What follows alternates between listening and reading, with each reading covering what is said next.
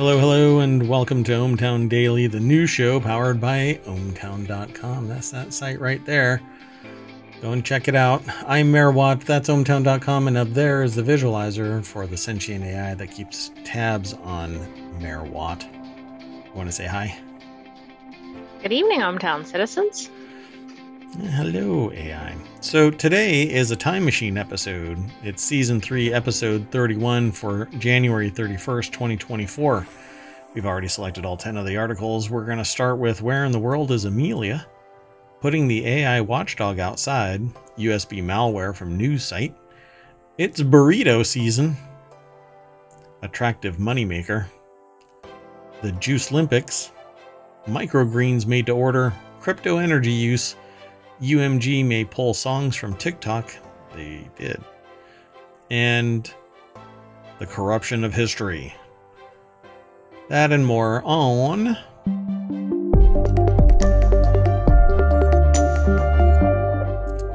the ohmTown Daily News Show. I call it ODNS.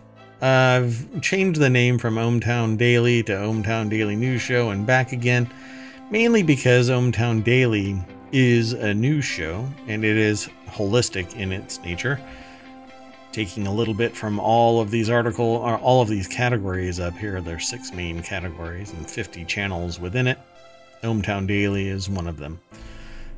So let's get into what happened on January 31st. Got 10 articles. Let's get into it. Sound good? Sounds great. Yeah, okay. I'm not sure. I think your audio might ramp up again like it's been doing, but we'll do this. Articles from the Hill tend to kind of corrupt the aggregator, but I'll fix this in post. The first article's over in the Mobile channel. Explorers believe they found Amelia Earhart's plane. What happens next? When you click the link down here at the bottom, visit the source. It'll take you over to the Hill, where Garrett Phillips and Addie Bink put the article together for thehill.com, and they talk about it. Tony Romeo, I think it's Romeo, not Romeo, but anyway, let's just say Romeo. Tony Romeo, founder and CEO of Deep Sea Visions, and his brother and project manager Lloyd Romeo, recently released the sonar image they captured in the Pacific Ocean that appears to show a plane. They believe that plane belongs to Amelia Earhart and her flight navigator, Fred Noonan. Back in 1937, Earhart and Noonan left Miami in a Lockheed Electra 10E, and with just 7,000 miles left, they lost radio contact somewhere near the Howland Islands, 2,000 miles southwest of Hawaii. So they almost made it. Missed it by that much. Well, apparently this might have changed in that they might have found it. If the recent discovery by Deep Sea Visions is what they believe, Romeo and his team, a 16-person crew, say that they scanned over 5,200 square miles of ocean floor near Howland Island over a roughly 100-day search to find some trace of Earhart's plane, a Lockheed E-10 Electra aircraft, and they believe that they've found it. And this actually Okay, now wait a second. The sonar image certainly looks like a plane. Doesn't it? It's pretty amazing. Just a bit. Can you imagine finding this as a needle in a haystack? I mean, it's 38 feet long and 55 feet wide from wingtip to wingtip, mind you. The fuselage is only, maybe 6 feet across, 8 feet across? It's a pretty spectacular find. But they did search 5,200 square miles of ocean floor. Pulling this up from the ocean floor would be spectacular and amazing closure for historical world traveler, history. The next step in taking a camera. They may just leave it there simply because it's safer there than it would be pulling it up from the ocean floor and sticking it in a museum. Although the families or the heirs, the heirs, Earhart, sorry, yeah, the estate may want recovery if it still exists, you know. I mean, but the water is really cold, so who knows? Raising it could be complicated depending on the condition of the aircraft. Mark Martin, a retired U.S. Navy submariner or submariner, told Buono that it's possible the plane, if that is what Deep Vision found, is still fully intact. It looks like it's intact. Yeah, it does. I mean, it's the shape of a plane. Maybe, and depending on the angle of attack of the sonar, this actually might be completely flat. But it looks like the distortion might actually just be it's resting, kind of kinked a little bit on the ocean floor. This looks amazing. Hold on. Before I get too far, let me throw this into the chat because the bot just woke up.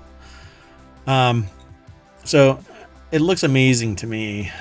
So they're going to probably bring a robotic camera down there, take pictures, do some video. And then from there, I guess it's deciding if it's possible to bring this thing up, if they're going to do it at all. I hate that pop-up. So he also explained that the plane belongs to is a complicated matter, but added that they've been in contact with Earhart's family, so there are heirs to Earhart's family, or to Earhart. They've invited them to come along and identify the plane. They'd like to come along. They're very excited about this. There are a lot of steps to get through before we start talking about salvage. If the fuzzy sonar image turns out to be the plane, international standards for underwater archaeology would strongly suggest the aircraft remain where it is, said Ole Varmer, a retired attorney with the National Oceanic and Atmospheric Administration and a senior fellow at the Ocean Foundation. Non-intrusive research can still be conducted to reveal why the plane possibly crashed. You preserve it as much as possible. It's not just a wreck, it's where it is and its context on the seabed, and part of that story is how and why it got there. And when you salvage it, you're destroying part of the site, which can provide information. I don't know. You know, there's only so much that you can do with a remote, drone. Exactly. So if you really want to know, I think you have to bring it up. Depending on the depth, you have to bring it up if you're going to have anybody look at it beyond using a camera drone. And you can't do anything invasive, so you can never look inside at settings if with a big drone, and that's what's required to get down to that level, not just a tiny little one. It'll be interesting to see what they actually end up doing. So when asked what the next step for the Deep Sea Vision team was, Romeo said, "Stay tuned," and that he hopes they'll have an announcement before the end of the year. Wow, the end of the year. I mean, this is a pretty big find, and what a claim to fame. I mean, if this turns out to be Earhart's plane, yep. I mean, this person's going to be sought out for all kinds of other expeditions. Yeah, to get the funding to actually do this has to be amazing, You have to have some serious charisma. Yeah. I couldn't be a car salesman, let alone try and get money. What I want to do is find a plane from 1937 somewhere in this 5,200 square mile area off the coast of... that they've been looking for almost a century. Yeah. We have really no idea. We know what it looks like from the top, though. Pretty amazing. Let's keep going. Next article is over in Reality Hacker. Google splits up its key AI ethics watchdog because who needs an AI ethics watchdog? A crucial team at Google that reviewed new AI products for compliance with its rules for responsible AI development faces an uncertain future after its leader departed this month. So the article is over at wired.com. You can get some free access, but it's a limited number of articles, and then you have to subscribe. It's a soft paywall. I'm not really fond of paywalls, but it is what it is. But a crucial team at Google. Parish Dave is the author. But a crucial team at Google that reviewed new AI products for compliance with its rules basically left. And now who knows what's going on. Sundar Pichai emailed his workers and the company priorities for 2024 this month. Developing AI responsibly was one of the top.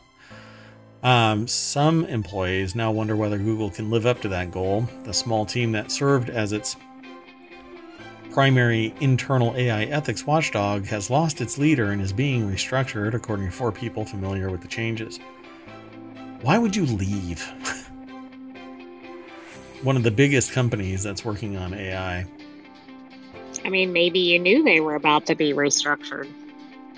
Google's responsible innovation team, known as Resin, was located inside the Office of Compliance and Integrity in the company's Global Affairs division. It reviewed internal projects for compatibility with Google's AI principles. A lot of government-funded research and development requires an internal review board, an IRB as it's called. And this would probably be it. You think? Sure looks like it. So they might want to keep that in place. Yeah, so I'm not sure what the end game of this is going to be, but let me change something right here. But the timing is certainly bad, right? Because as AI is exploding, this is not the time you want to get away from this kind of thing. Yeah, you want to amplify that you're developing AI responsibly, but it seems like a lot of organizations are like, we'll deal with it later. Resin conducted over 500 reviews last year, including for the Bard chatbot, according to an annual report on AI principles work Google published last month, or this month actually. And this month means January because we're in our time machine. Google split Ganai's team up into 2, according to the sources. It's pretty fascinating. Jen Ganai is the director of responsible innovation. Suddenly left, spoke on condition of anonymity to discuss personnel changes. The profile lists her as an AI ethics and compliance advisor at Google as of this month, which sources say she will soon leave based on how past departures from the company played out. So bye-bye. They split it into 2. 10% of Resin staffers will remain in place, while 90% of the team were transferred to Trust and Safety, which fights abuse of Google services and also resides in the Global Affairs division. So really, it's all oversight, but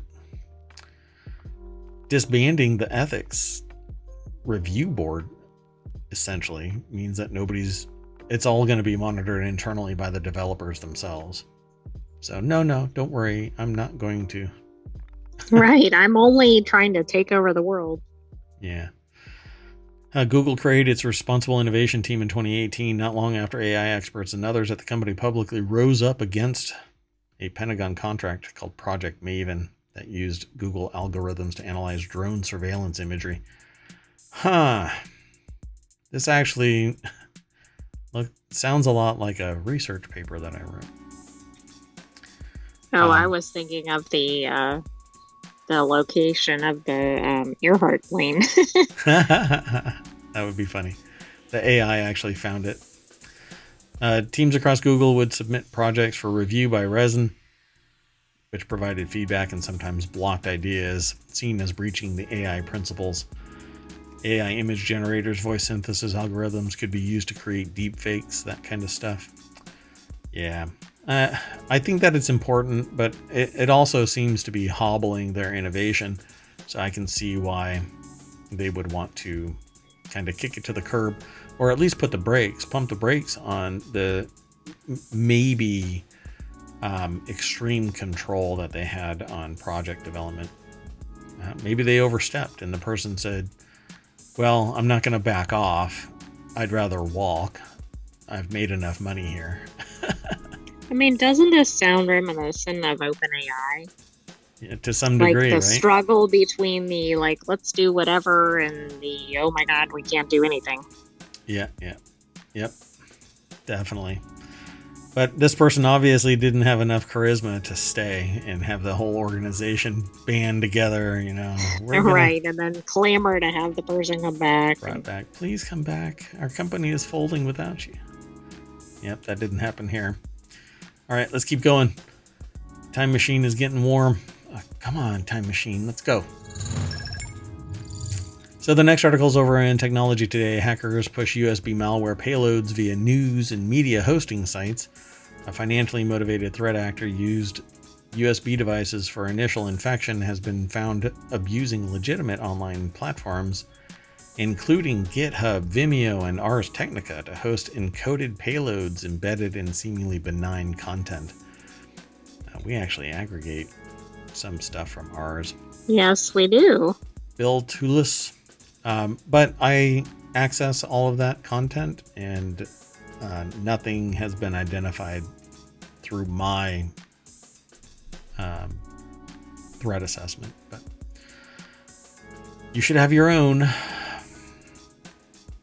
So hackers push USB malware payloads via news media hosting sites. Bill Toulis, or Toulis, over at Bleeping Computer, put the article together. A financially motivated threat actor using USB devices for initial infection has been found abusing legitimate online platforms. The attackers hide these payloads in plain sight, placing them in forum user profiles on tech news sites or video descriptions. I actually don't read the user profile stuff, so I might have not run across it, so my threat assessment stuff wouldn't trigger. These payloads pose no risk to users visiting the websites, as they simply text strings. However, when integrated into the campaign's attack chain, they are pivotal in downloading and executing malware attacks. Basically, the campaign's attack chain is like a command and control system, but it's using the user profiles as the methods for distributing their attack commands. The hackers responsible for the campaign are tracked by Mandiant as UNC 4990 and have been active since 2020, predominantly targeting users in Italy.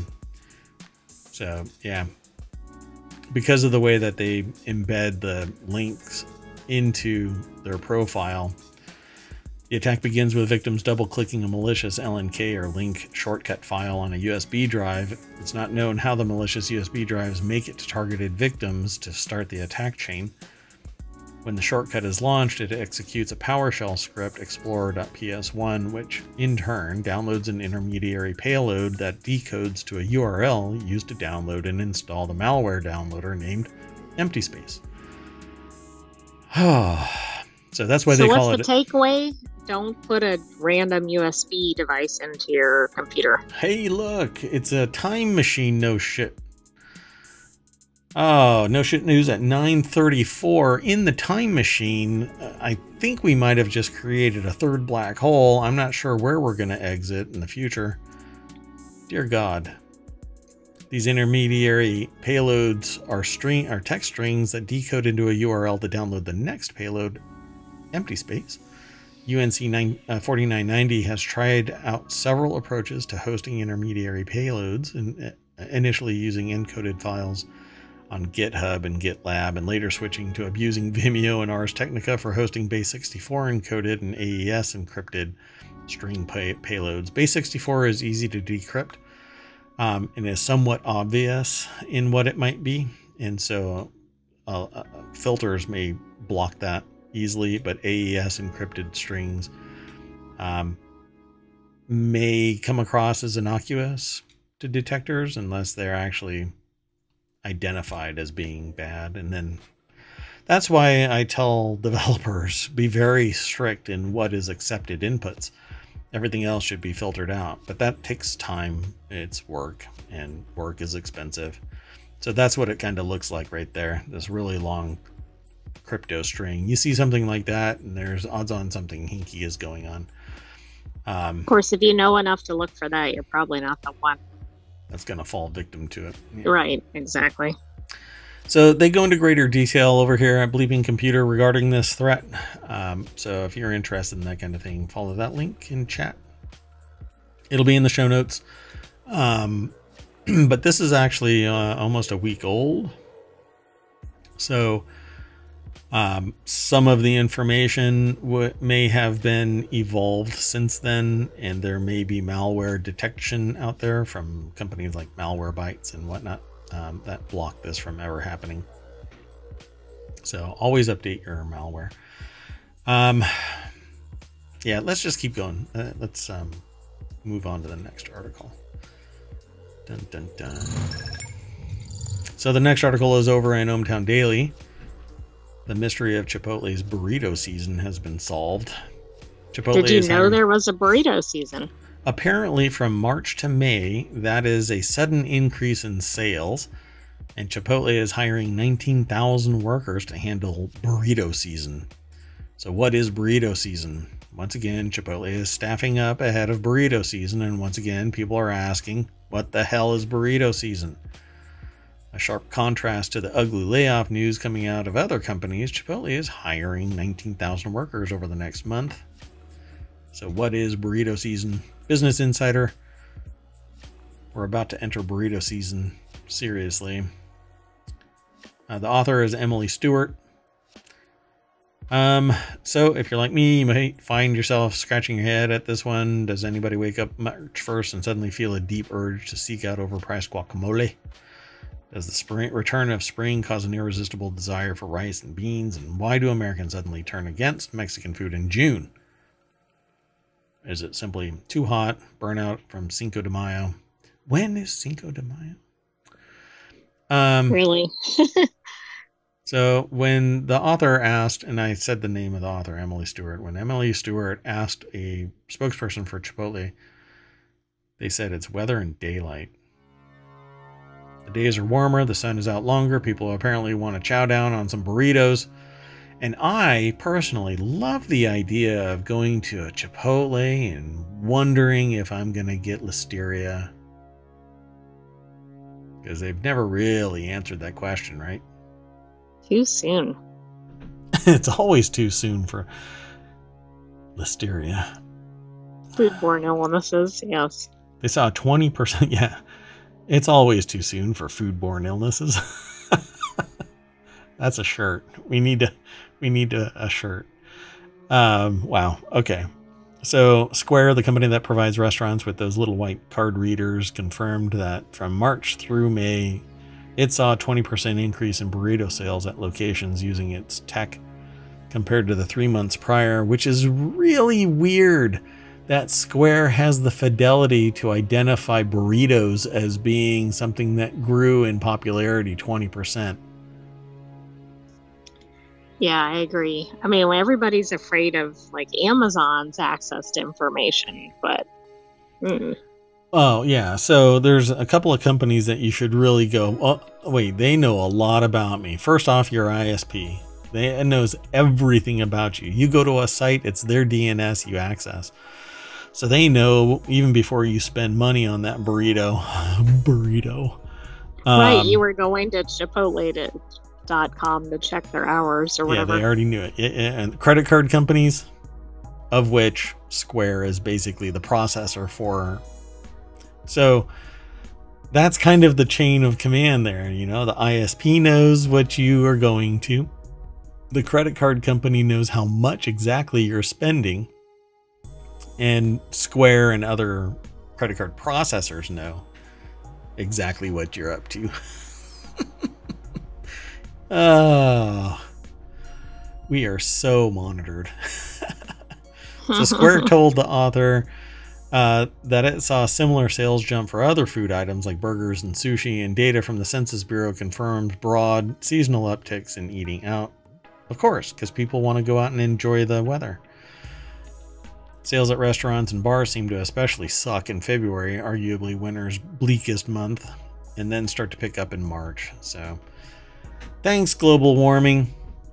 You're screwing everything up. You never know. And there is now we can't even have a proper burrito season. Not anymore. No. Now it's just 24 hours of burrito season. 7 days a Exactly. week, 365 days a year, 366 days on leap year. That's an extra burrito. Ooh, so this is a good year for burrito season. It's a good year for burrito season. That's right. It's 365th more. Oh, math is hard. Okay, anyway, let's keep on going.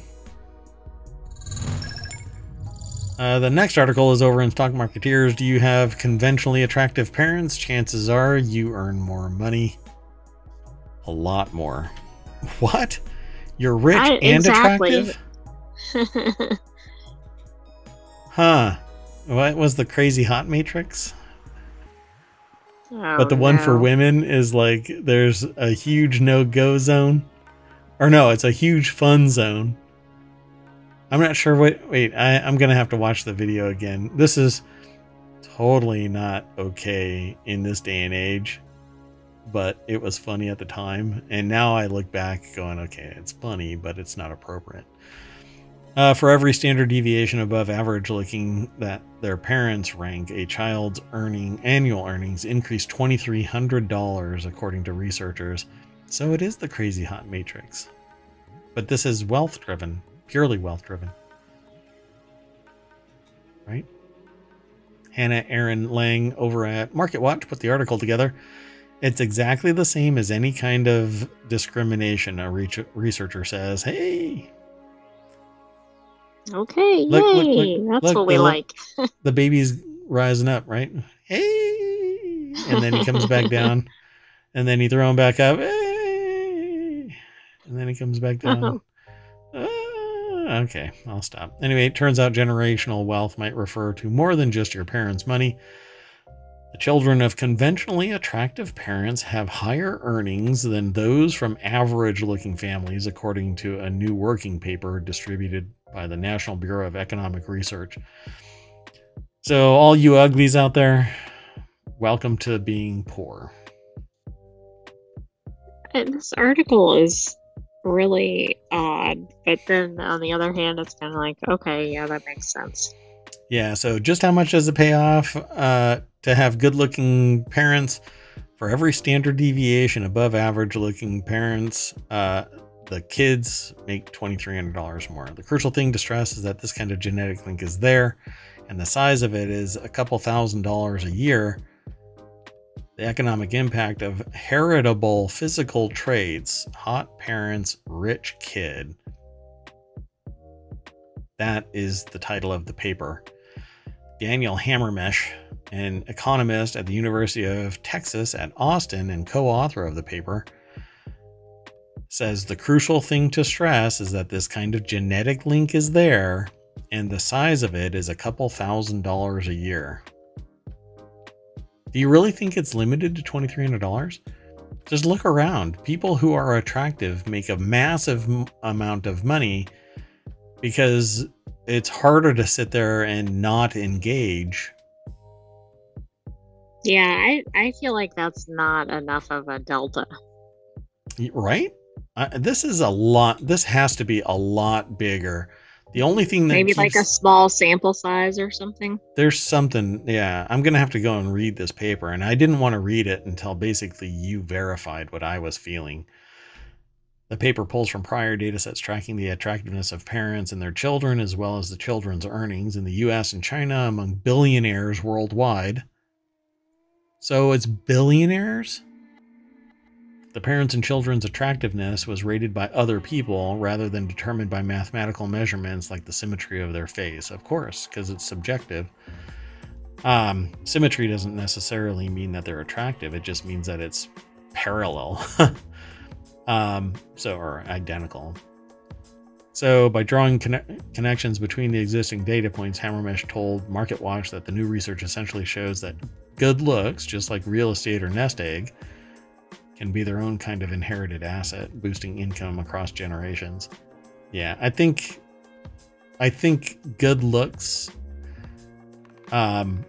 pushes aside ethics and morality to the point where you can exploit people and people are willing to be exploited.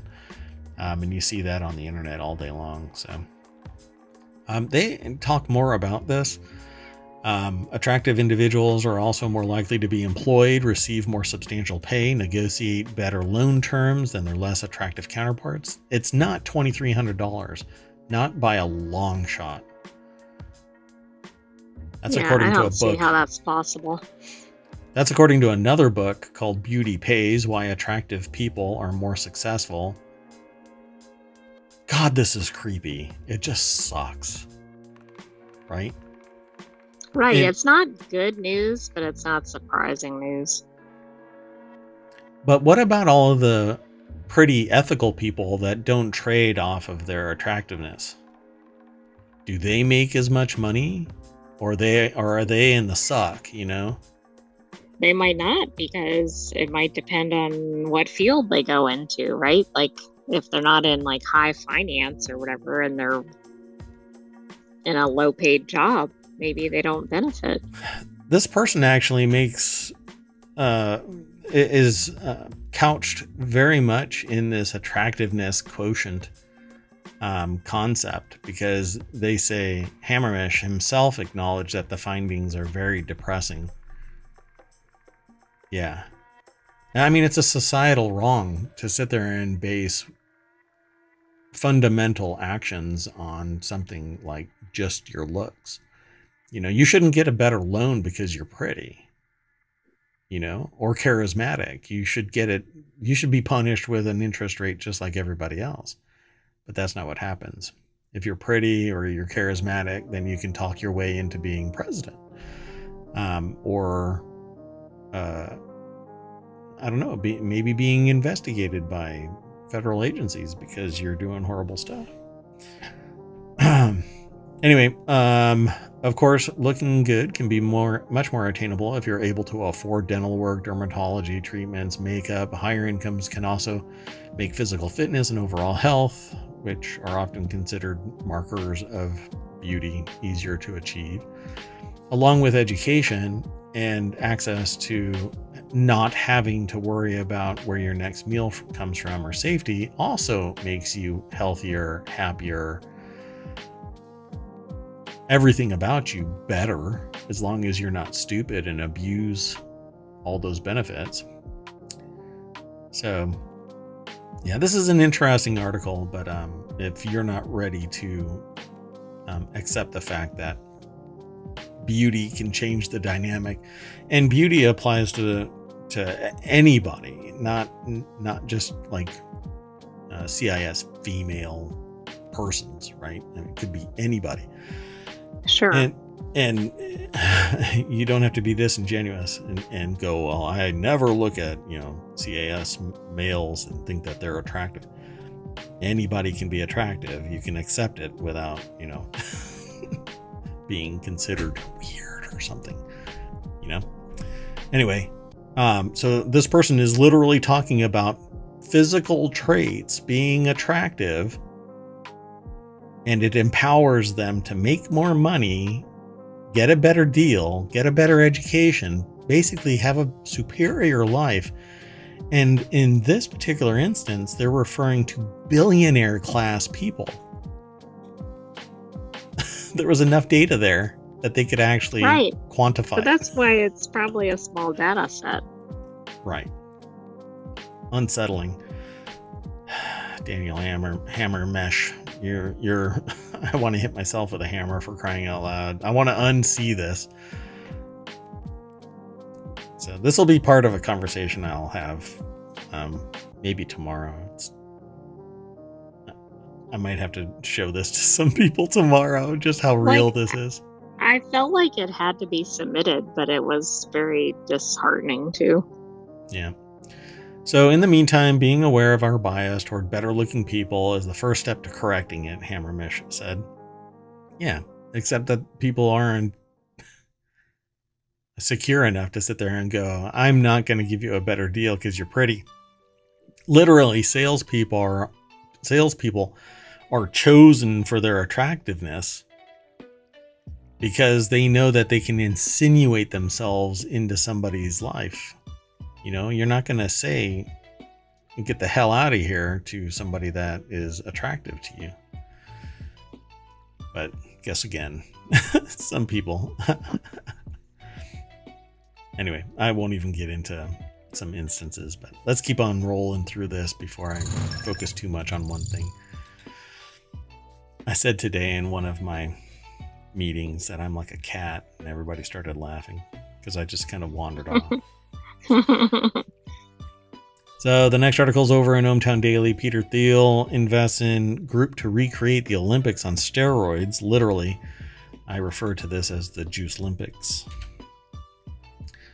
Peter Thiel is one of the investors in an organization that wants to build Olympic Games that don't prohibit, but rather encourage the use of performance-enhancing drugs. That's right.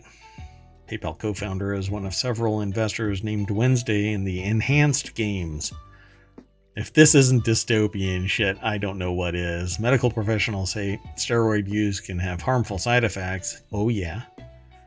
Yeah, I can give you an example of what happens when somebody takes steroids and doesn't know how to manage their anger. The article is over at businessinsider.com. Sarah Jackson is the author. Take my money. I'm going to juice ya. It's a picture of Peter Thiel holding $100 of all bill. the things people could put money into, really? This is where we want to go? Yep. The PayPal and Palantir co-founder was named as one of the several VCs investing in the Enhanced Games in a press release Wednesday. You know, people are going to be doing something in these things and stroke out, and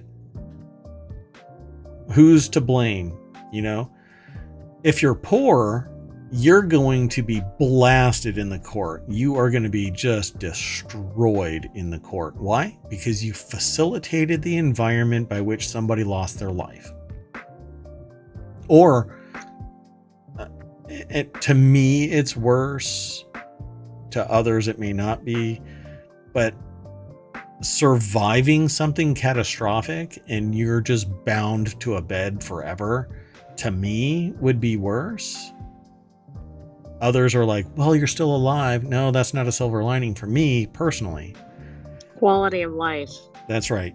And so can you imagine somebody actually, this thing would be fought so hard that it would never see conclusion in a courtroom, because it would just be like nibbled away constantly until the person can't fight anymore. And you've got a billionaire that's going to be in charge of this case, funding it just drip, drip, drip to kick the can down the road. Ugh.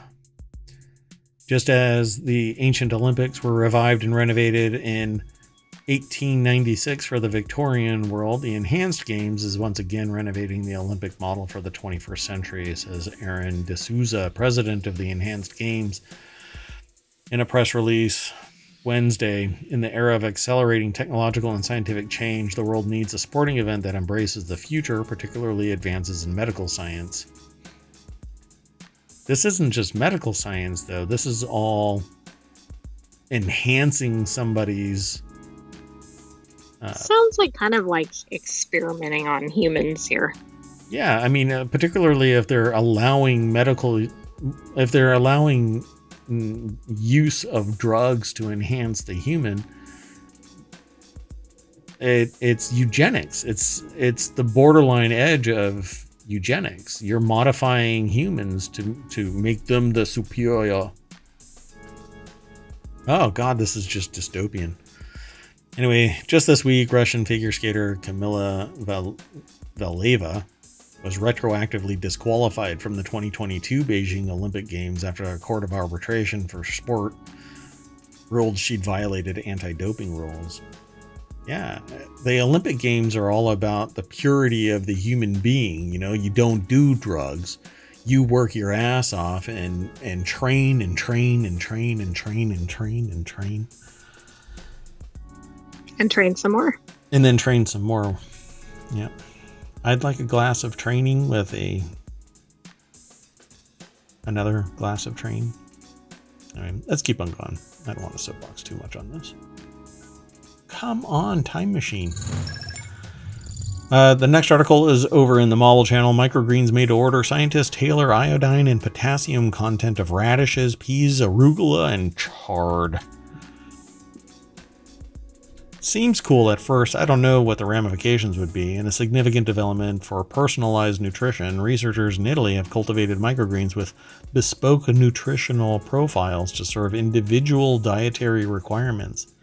That's a Yeah, I trip. mean, this sounds kind of neat. Like it's like Mendel's pea plants or something. But then it's kind of like, oh no, is this getting into like genetically modified stuff? Well, I mean, and even Mendel was, but it was natural Right, selection, right. right? Arguably natural selection, because even what he did was not natural. It showed Yeah, what he would made be. hybrids and everything. Yeah. Exactly, yeah. So, Society of Chemical Industry is the source of this over at phys.org, but designing a food so that it has amplified nutritional value means that, in essence, all of the food could have amplified nutritional value. It doesn't have to be tailored so much as it's amplified, and whoever wants, class A, class B, class C, this level of nutrient. So instead of taking supplements, like 5,000 milligrams of vitamin D, you can just get something that gives you vitamin D naturally, and you consume it, and it's more bioactive. Well, and of course, all medical professionals prefer that people Eat. take it from natural sources rather than vitamins. And I meant to say bioaccessible. So, because pills, you consume it, it goes through your digestive system, but it isn't as accessible as consuming the raw materials from plants, greens, etc., roots, and whatnot. So the study published in the Journal of the Science of Food and Agriculture provides a blueprint for the soilless cultivation of nutritionally enriched plants in a commercial greenhouse setting. So this is basically a micro farm, and it says soilless, so it's hydroponic. Co-authors, and there's a bunch of them. I'm not going to go through them all. I'd love to, but that's a lot of right now. In the time machine, it's going to overheat. There's a good excuse. Propelled by an ever-growing awareness of the importance of following dietary recommendations, interest in personalized nutrition is on the rise. Soilless biofortification of the vegetables has opened the door to the potential for adapting vegetable production to specific dietary requirements. I wonder if they did it through amplifying the nutrient pool, the bath. Oh, That I don't alone. know. Like, did they pump a bunch of nitrogen into it, but then Yeah, they offset? may have. If they put a bunch of potassium in there, because the bottle of brown nutrient, potassium, and that would be, you would have to offset that with something that lowers or changes the pH to more neutral, to 6 or 7. Right, because Closer if to you're 6. amping something up, you're causing other issues. Yeah, the equation gets thrown off, but then you could just stuff a bunch of potassium into that crop. That's pretty interesting. I wonder if that's how it works. So if you can do it with iodine, it's critical to thyroid function, the deficiency affecting approximately 2 billion people worldwide. Fortifying table salt with iodine is a strategy used internationally to combat deficiency, while other sources in the human diet include fish, milk, and eggs. By the way, there is a salt that isn't allowed to be imported into the United States because our salt, I believe it requires iodine infusion. And so natural sea salt doesn't have iodine. And so natural sea salt, I don't believe. But it may be a different country, and I'm conflating the two because there's a thing called a salt egg. It's very rare to get. It's very difficult to get because of the way it's produced. And I think the country isn't allowed to export it because it doesn't have iodine in it, if I remember right. But again, I might be confusing a couple of things. So I'm sorry about that if I am.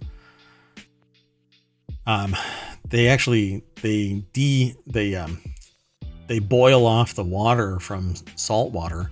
It's this all natural process. All they do is keep pouring salt water into this little cup, and eventually it just solidifies layer after layer of salt. And then eventually they crack open these little cups and people scrape off natural salt, sea salt. but apparently you can't get it anywhere. Not everywhere, I should say, because of the export rules. So they also grew microgreens with a 45% reduction in potassium levels to attend to the needs of chronic kidney disease sufferers for whom its intake must be restricted to avoid health complications.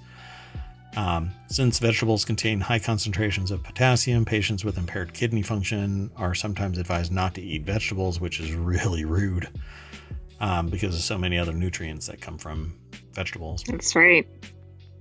Or they should be soaked in water and boiled to reduce the potassium content through leaching. Wow, that's a pain in the butt. But plus, I guess it's not very good for food tastiness. Yeah. What are you having today? Mush. So microgreens were grown in a soilless system where a liquid medium is used in place of soil, and the plants are fed through a nutrient solution. So this is what we do here in ohmTown. 100% crop recovery. We have no predation. We don't have any manure or anything. You're not going to get, what's the one that everybody gets that's from manure? It's not listeria. It's something else. E. coli. E. coli. There you go. Thank you. So explaining the advantages of the soilless system, the author said soilless cultivation is considered an advanced, environmentally friendly agricultural practice for enhancing the quality of fresh vegetables. In fact, although soilless cultivation systems have been developed primarily to address the challenge of excessive soil pathogens, it is nonetheless true that they also favor optimal control of plant growth, high productivity, and an efficient use of water and fertilizer. Furthermore, soilless systems represent an opportunity to modulate the nutrient solution precisely and efficaciously. That's how they do it. They do it through the nutrient bath. So they cool. Just put more of whatever the preferred nutrient is, I guess. I think they manipulate and it. And then it soaks some of that up. More or less, yeah. The key idea is to leverage in-depth knowledge of plant metabolic pathways to identify key points where intervention is possible to increase production. Yeah. Cool. I knew I was on the right track years and years ago. I could have been a member of the Society of Chemical Industry. You missed your calling. That's exactly what I was going to say, AI. Exactly what I was going to say. It's creepy. Get out of my head. So the next article is over in ohmTown Daily. Crypto mines will have to start reporting their energy use in the United States. The US DOE will begin collecting data on crypto mines' electricity use following criticism from the environmental advocates over how energy hungry those operations are. I read a report 2% of total energy consumption is crypto mining based in the United States.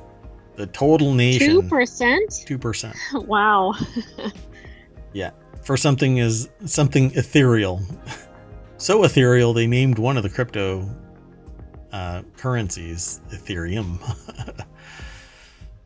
So, yeah. I mean, if you haven't paid attention to the way I feel about crypto, then, go back and watch almost 800 episodes. FOMO. FOMO, yes. And whenever anything bad happens in crypto, it's freaking catastrophic. It's never just $25,000 were lost today. It's $250 million were stolen from, and or this entire bank collapsed, and its $15 trillion worth of assets are now somewhere in the wind because it's all crypto bullshit. Anyway, the article's over at The Verge. Justine Kalma is the author. The deck statement says a survey of crypto mines' electricity consumption in the U.S. is set to start next week. Again, that was last week, January 31st, 2024, when the statement was made. Let's see if they say it somewhere in this article, because we don't read the article prior to the show. We actually just kind of skim along, and because we have some experience with all of this kind of stuff. Getting to this point has been a slog. After a ban on Bitcoin mining in China in 2021, the U.S. became the world's biggest hub for Bitcoin mining. The mining boom raised flags for lawmakers and activists because of the energy demands of the process. Bitcoin mines managed to resurrect fossil fuel power plants and raise electricity costs for some residents in New York. I didn't know part of why it boomed was because China didn't allow it. That's interesting. Yeah, let it be somebody else's burden. I'm sure that companies in China are actually riffing off of Bitcoin, but it's somebody else's burden to amplify it. But I don't know for sure. In 2022, Democratic lawmakers asked the biggest crypto mining companies in the U.S. to disclose their energy consumption and associated pollution. None of the companies responded with all the data they were asked to provide, and Congress subsequently asked the DOE and EPA to require that crypto mining companies, or crypto companies in general, publicly share the information. Yeah. Wait, when asked by lawmakers, you can just simply not respond? Wow, if I would have only known that. Just ignore them. Just ignore them. It'll be fine. Oh, I'm not rich enough to just ignore them? Oh, shit. Yeah, well, crypto mines apparently have to start reporting.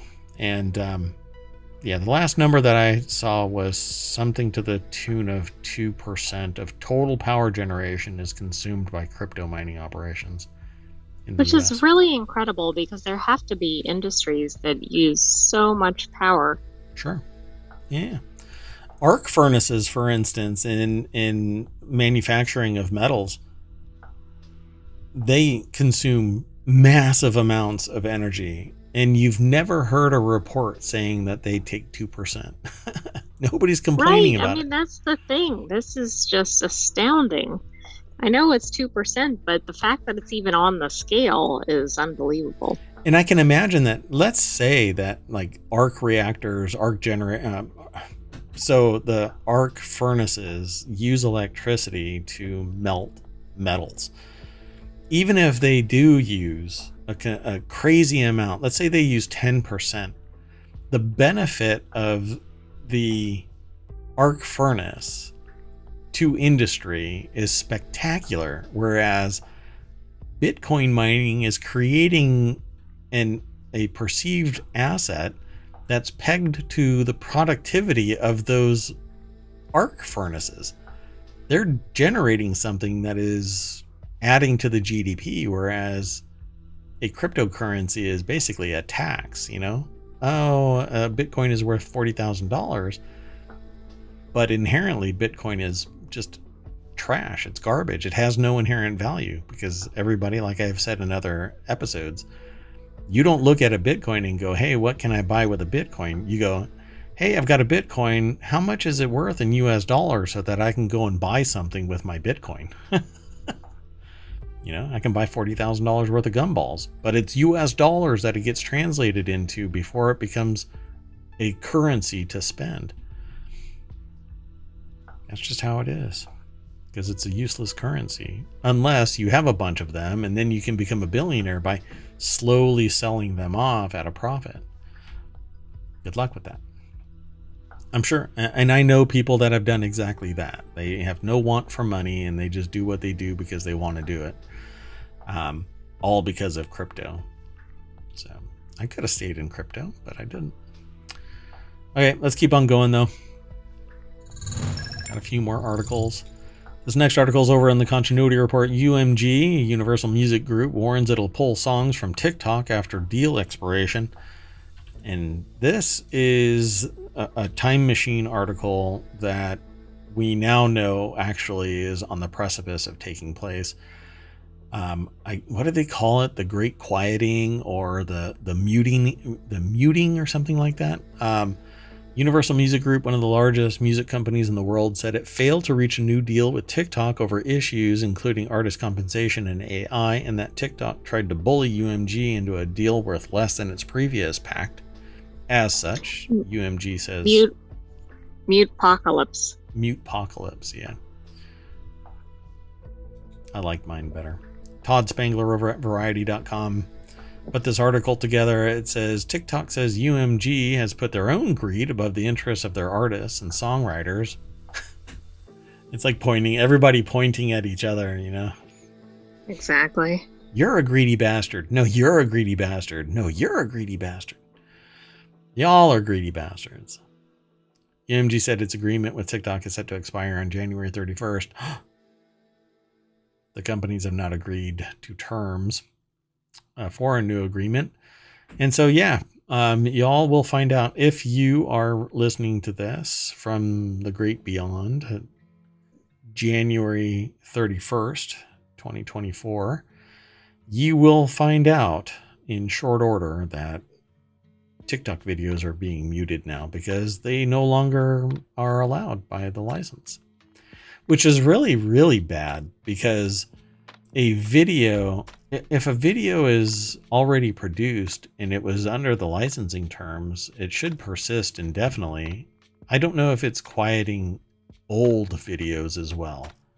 Oh, wow. If so, that's going to set off a series of other issues. Yeah, because everybody who's produced a video with UMG licensed music is now going to go mute. And there's zero fidelity. That's the bitch of this. You know, you produce a video that has a license, they revoke the license, and the whole damn video gets muted. Not just the song. We need a system that has multiple tracks that can strip away an unlicensed bit. Agreed. 3 years ago in February 2021, UMG touted a global agreement with TikTok that said that it delivers equitable compensation for recording artists and songwriters and significantly expands and enhances the company's existing relationship, promoting the development of new innovative experiences. This is such hype bullshit. We got our money. That's basically what it amounts to. I guess I'm just jaded, cynical. On Tuesday, UMG posted an open letter to the artist and songwriter community with the headline, "Why We Must Call Timeout on TikTok." Because they're not. The question is, did they post it on TikTok? Yeah, that'd be funny. In the letter, the music company called TikTok an increasingly influential platform with powerful technology and a massive worldwide user base that we can exploit for our Oh, wait, that's not what it says. It just says worldwide user base. And then they go on to say, been pressing them on 3 critical issues: appropriate compensation for our artists. Well, it was appropriate 3 years ago. Why isn't it still appropriate? It's not like your cost of existence has gone up. That music was priced at X. Why isn't it still X? Time shouldn't make it rarer because it is unlimitedly available for distribution because everybody else is paying for the electrons and the airwaves and everything else. Why does it increase in cost? That's a great question. I'm paying Maybe because somebody's profits? Man. And we've been pressing them on 3 critical issues: appropriate compensation for our artists and songwriters, protecting human artists from harmful effects of AI. That isn't going to stop anything from AI. Kiss my shiny metal ass. If anything, because of this type of, for me, abusive policy, it's going to amplify the use of AI. Because then if I use AI to create music that I find appealing, I don't have to worry about UMG's licensing bullshit. Online safety for TikTok users. How is that going to increase online safety for TikTok users? Yeah, I don't know. And I think the key is in this next paragraph, right? Like TikTok is only 1% of their revenue. Interesting. Like something is bothering them about TikTok and they're like, it's not worth it. That's an interesting observation. Ultimately, TikTok is trying to build a music-based business without paying fair value for the music, says UMG's letter. Really? You just got into bed with them. How can you sit there and suddenly go, you don't have to go home, but you can't stay here? I mean, it's the equivalent of, well, I can't do it right now. Yeah, this is horrible.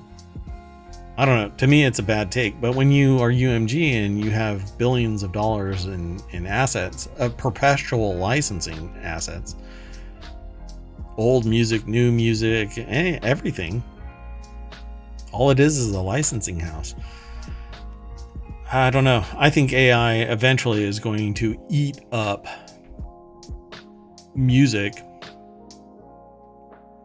other than, fan-driven purchases. But me playing it in the background like I'm doing right now, I'll take AI in a heartbeat. I just happened to license from a particular company. I used to have the licensing from 3 major companies, but I paid for years, and then they said, oh, none of this is synchro licensing. I have to clear the license from the company that, not the company, but the people. I have to get permission from the writers, from the musicians. Are you kidding me? It's a pretty archaic system. It's called clearing, and there is no way in hell. And it's meant that way so that you have to go through this licensing bullshit. Come on, you could make it a clearinghouse. If I can buy a song through Apple or something, then why can't I, stream the music and compensate as per radio? But that's not what I'm allowed to do. Oh, God, so frustrating. Yeah, and a synchro license means that I can't create a VOD that has music. Anyway, our negotiations continue. TikTok attempted to bully us into accepting a deal worth less than the previous deal. Maybe it's because you're not really worth that much. You're just a value add to TikTok. And now you're nothing but a pain in the ass for TikTok. So. Okay, so let's keep on going. This is our last article for our time machine episode, unless you want to talk about the other one still. No, I think it's time to go to Egypt. Oh, well, this one is really interesting because this actually is pretty upsetting for me because I'm really into Egyptology. It was one of the things that I was really passionate about when I was young. The article's over in ohmTown Daily. Egypt is renovating one of its ancient pyramids using granite, and some heritage experts are horrified. I'm not a heritage expert, but I'm horrified. But wait till you see the caption for the picture. And I'm going to just go over to Business Insider. So Business Insider is the source of this article. And the title of it is, Egypt is renovating one of its ancient pyramids using granite, and some heritage experts are horrified. Mia Jenkowitz is the author, and Reem Makul is an author. But they have a screenshot from a video shared by Mustafa Waziri, head of Egypt's Supreme Council of Activities, on January 29th, 2024. Okay, so no, they are not the head of Egypt's Supreme Council of Activities. It's Antiquities. Is that seriously an error? I mean, I thought that was like a cruise director or something. Yeah, exactly. And they did a correction at the bottom of the page, but for something else, not this. So nobody's told them that it's not the Supreme Council of Activities. Yeah, I chuckled about that. So I'm like looking around going, is this really a No, it's not. Anyway, so the restoration project to cover one of Egypt's most iconic pyramids with granite cladding has produced a decidedly mixed reaction among heritage experts and social media users. I don't think that they should tamper with it. It is what it is, and historically it shouldn't be screwed around with. Because every time you start messing around with it, you are either hiding or destroying the true nature of the pyramids. How was it constructed? Why was it constructed that way? People scavenged the real cladding from the pyramids up to a certain point, and I think that it's just ruinous of the historical context of the pyramids. So they posted a picture of some of the stuff already underway. The footage shows Waziri in front of the Menkaure pyramid, the smallest of the famous structures on the outskirts of Giza, Cairo. So estimated to have been built around 5,000 years ago, I think longer, from limestone, granite, and mortar. The pyramid was designed to be the last resting place of Pharaoh Menkaure. I don't think so, but okay. Anyway, the video shows workers excavating sand from a section of the pyramid's base. Layers of gray blocks are already visible. The project will span 3 years and will involve intensive study and documentation. Yeah, I really am not in favor of this. Yeah. Yeah, because it used to be smooth, white limestone all the way up. But depending on the pyramid, there were these huge megalithic blocks underneath it to set the foundation, and there's subterranean passageways and stuff like that. And the thing about it is there's nothing inside. Like, there's never any illumination, there's never any names, there's just nothing. But anyway, and all of them have always been pilfered. Every single place has been pilfered, except for a couple of them where they were sealed. But even those sealed ones had been accessed by somebody in the historical record, even perceived or said to be completely sealed tombs. Which, anyway, Hannah said the intervention goes against all principles of conservation. Agree. Interfering with the nature of the monument can cause visible problems and major damage because it's no longer going to be set in stone. Har har. You'll just be dumping stuff on top of it, and it's going to change the very nature of the pyramid. So, yeah, I just think that it's a real shame that they're going to be doing it. It's unclear if that is part of the plan, and they're referring to an Egyptologist at the American University in Cairo told the outlet the project could work as long as the stones used are the ones found around it and not adding new ones that do not belong to the pyramid. There isn't enough stones that would be matching the size and structure. There's a person on YouTube, what is it? History in Granite or something like that. I might have to find it and put it in the show notes. Who discovered by analyzing the courses how the pyramids were actually constructed in like layer after layer. So stones were placed, and then they were locked in by wedge stones, and you could actually see near symmetry in how it's produced, one course after another. There's other arguments about how it was produced, how it was put together as one giant spiral with a crane basically being put in the corners so that it would lift up via a counterbalance. And there's some cave or tunnel somewhere around the pyramid where ropes were used, but there's no evidence of pulleys. So how the hell did they actually do that? Yeah, there's a lot of mystery around how it was constructed, but one thing I think is true is the way that this YouTuber that does archaeological research. Let me see if I can find him really quick.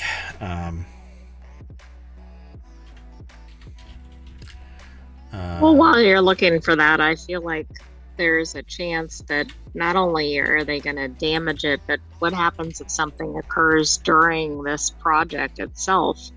You know, they drop stone in the wrong place, or there's just too much potential to damage something that is irreplaceable. Yeah, I agree. I don't think that they should mess with it, but you know what? I am apparently not the person that's going to be making the decision on that. Yeah. I really want to show you, or at least I want to tell you the name of the YouTuber. So this is our last article, so we have a little bit of time, I suppose. Yeah. Okay, so hold on, everybody. Let's see if I can find it. I mean, I follow a couple hundred. History for Granite. History for Granite. Yeah, there you go. Thank you. So that person went through using drone footage and detected basically near symmetry in how it was laid out. And it looks like it starts in the corners and goes inward. And some are in the middle working outward. And where they butt up against each other, there's a smaller stone that's wedged in place to lock all of the stones together. And when you think about it, you're like, well, no shit. That's actually really brilliant, because you have all of these anchor stones all over the place. And then when you hammer that keystone in, it locks everything in place. And it's just like an arch, right? So you can put a whole bunch of stones together, and then at the very top is a keystone that locks everything together, and all the weight is pushed out to the side pillars. That's basically what's going on with the pyramids around the outer course. And then they place the inner course. And then they do the next level, dun dun dun, all the way up to the very tippy top. It was just an amazing observation. I hope that they've done it with the rest of the pyramids. I haven't looked in a little while, but if it is true, then I think that they discovered something that I hadn't known before, and I don't know if Egyptologists have ever discovered that level of symmetry within the courses of stones. So it's pretty amazing. And guess what? You're going to lose when you do that. If you start covering up the pyramid again, you lose that direct observation of the understones, the core of the pyramid.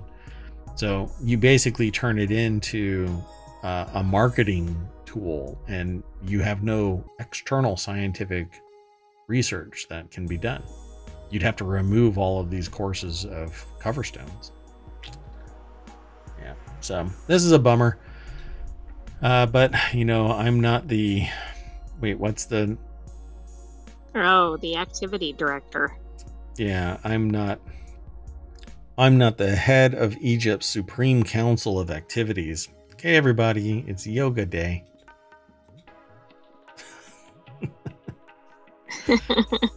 What was the name of the person on the Love Boat? Like one person was named like Squirrel or something. What was his name? Can't remember it. I'm so bad with names. Stubing, maybe? Well, that was the captain, Captain Stubing. But then there was like an activities director and a bartender and some like a yeoman or something like that. And I can't remember what his name was. I thought his name was like Scooby or something like that. It's not Scooby, but whatever. Anyway, I think we've invested too much time in this, and we should probably just get into the party bus and drive back down Main Street and that. Gopher. Gopher. There you go. I thought it was squirrel, but gopher. Yeah, because he was a gopher. He basically people told him to go do things, and he'd go do them. That's me on most days. So at any rate, that's it, folks. We always go back down to Main Street, and this is what January 31st, 2024 looked like before it switched over to February 1st. And our time machine is about to overheat, so we better get out of here. Okay, AI? Okay, I'm Merwat. let's do it. That's ohmtown.com, and up there is the visualizer for the sentient AI that keeps tabs on Mayor Watt. You want to say bye? Good night, hometown citizens. We'll get out of our time machine, and we'll be back on schedule tomorrow at 8 p.m. Eastern. See you then. Bye-bye.